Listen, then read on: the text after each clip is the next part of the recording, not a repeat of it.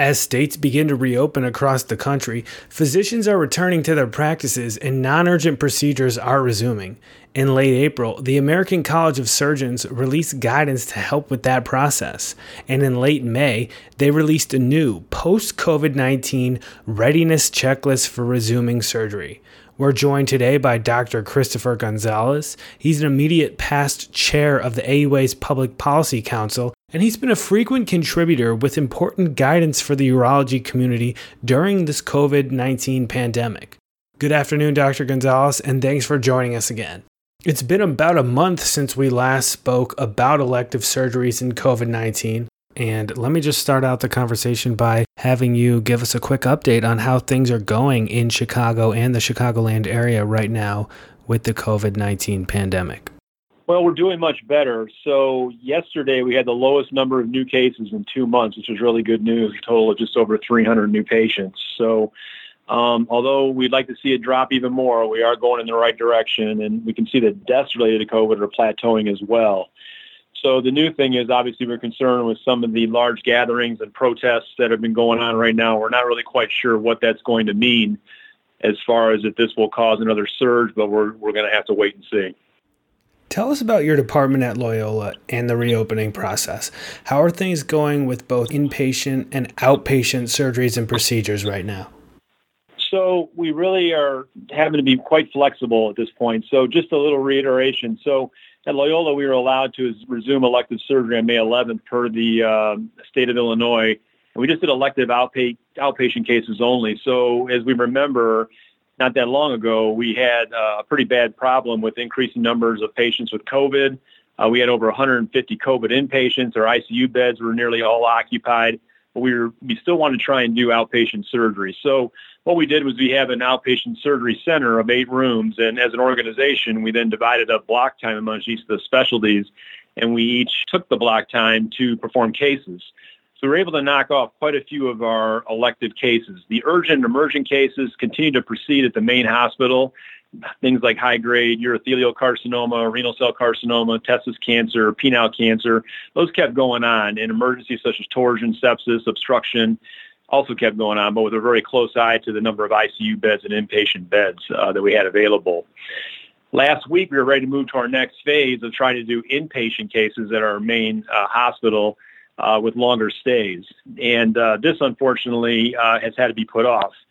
We saw a couple things. So although the numbers are going down, the inpatient beds, the number of inpatient COVID beds has gone down significantly. But in the ICU, the number of COVID patients remains quite high. And unfortunately, a lot of that is just related to just the incredible sickness that these patients have and the fact that many of them are there for several weeks. So nearly all the COVID beds, nearly 60 ICU beds are occupied.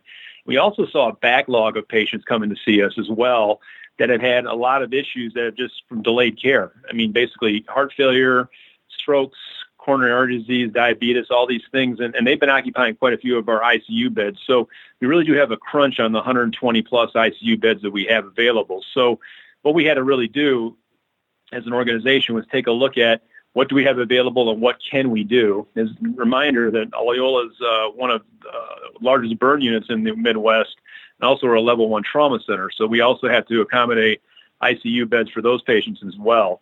The biggest issue, and I think we'll find some of this in our hospitals, is staffing. So we have beds available for inpatients, for surgical inpatients, but the problem is we don't have the staffing because a lot of them have been diverted to the surge ICUs for COVID. So obviously the organization is well aware of this, and we're trying to find nurses, from our region within Trinity, our big brother organization, from different states, and we're also trying to hire new nurses and get them trained. But that's one of the struggles that we have, that the capacity may be there with the number of physical beds, but staffing is going to be an issue, and that's something we should all be aware of. Is there anything else you want to say about what's going on with your institution? We just have to keep a very close eye on the number of beds that can be staffed, the number of ICU beds. So as an organization, we have a small group of chairs that we get together and we take a look at everything and we make decisions based on what we can and can't do. We definitely leave to each of the specialties what they think is going to be the best case triage to do. We don't want to interfere with that, but we do have to make decisions. So I think it's important to understand that hospitals will have to do this and hospital systems will have to do that. But the name of the game is flexibility.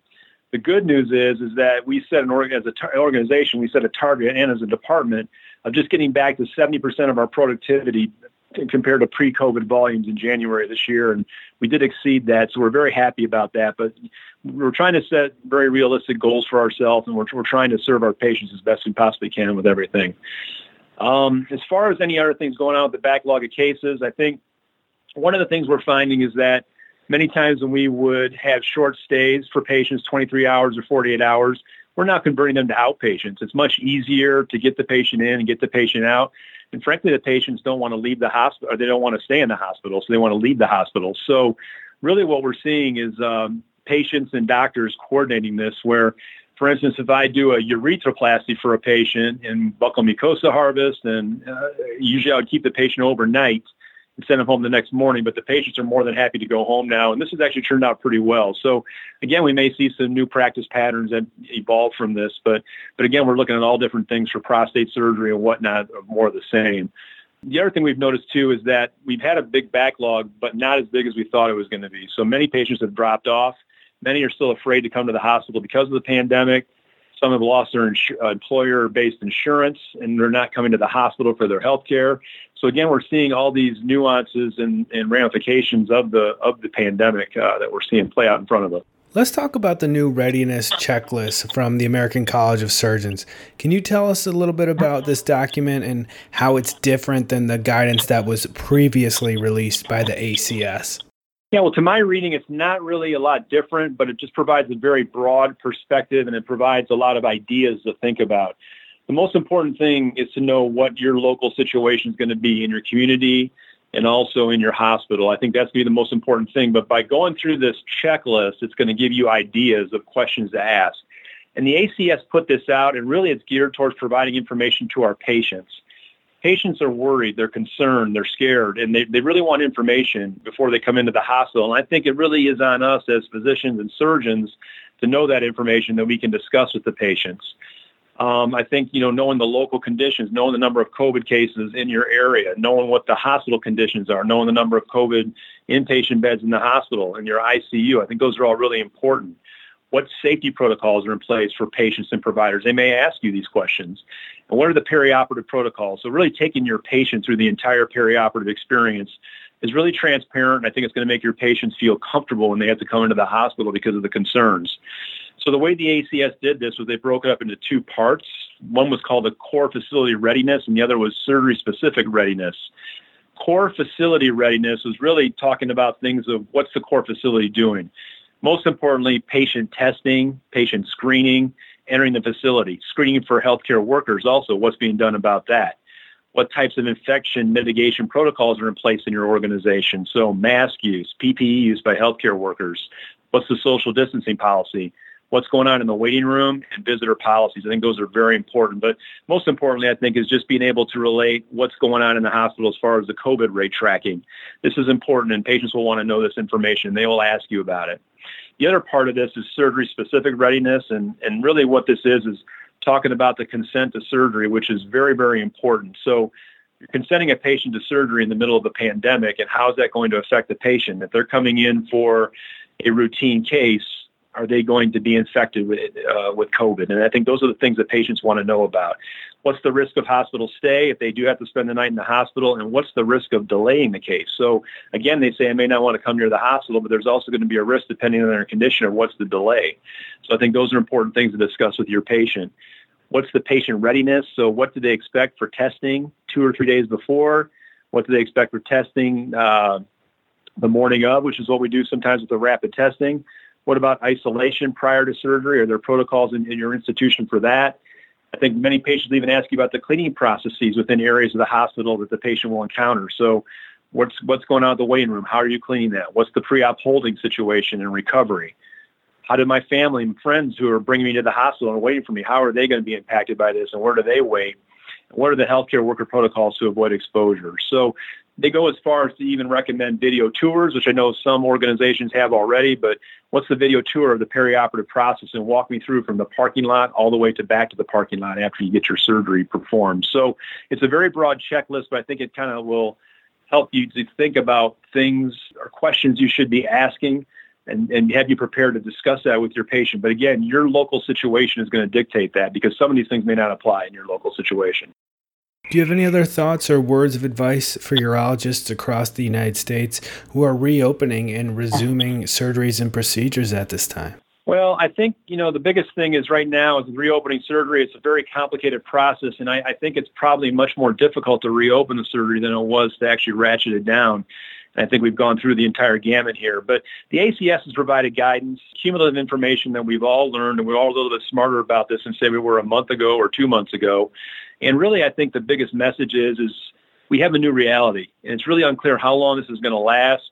We need to work alongside this and continue with the great care we provide our patients. So I don't think it's going to go away anytime soon. So we have to figure out how do we take care of our patients who need our help in the midst of all this. So I really would say for our urology colleagues, the key takeaways are know your community and hospital numbers. I think that's very important, and that will instill a lot of confidence in your patients if you know these things.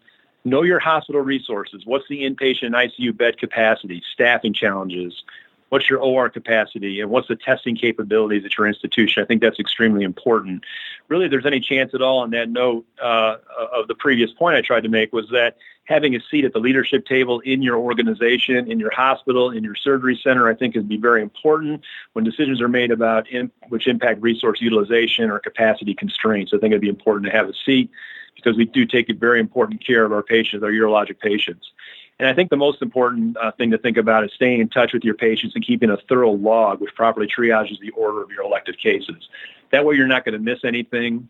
If patients do drop off, you need to be in touch with them, call them, discuss with them, and figure out why they're dropping off, but just not to lose sight of your patients and what they're doing. Dr. Chris Gonzalez is the immediate past chair of the AUA's Public Policy Council and chair of the Department of Urology of Loyola Medicine in Chicago. He's been a consistent voice of guidance for the urology community during this pandemic, and we thank him once again for his time and expertise.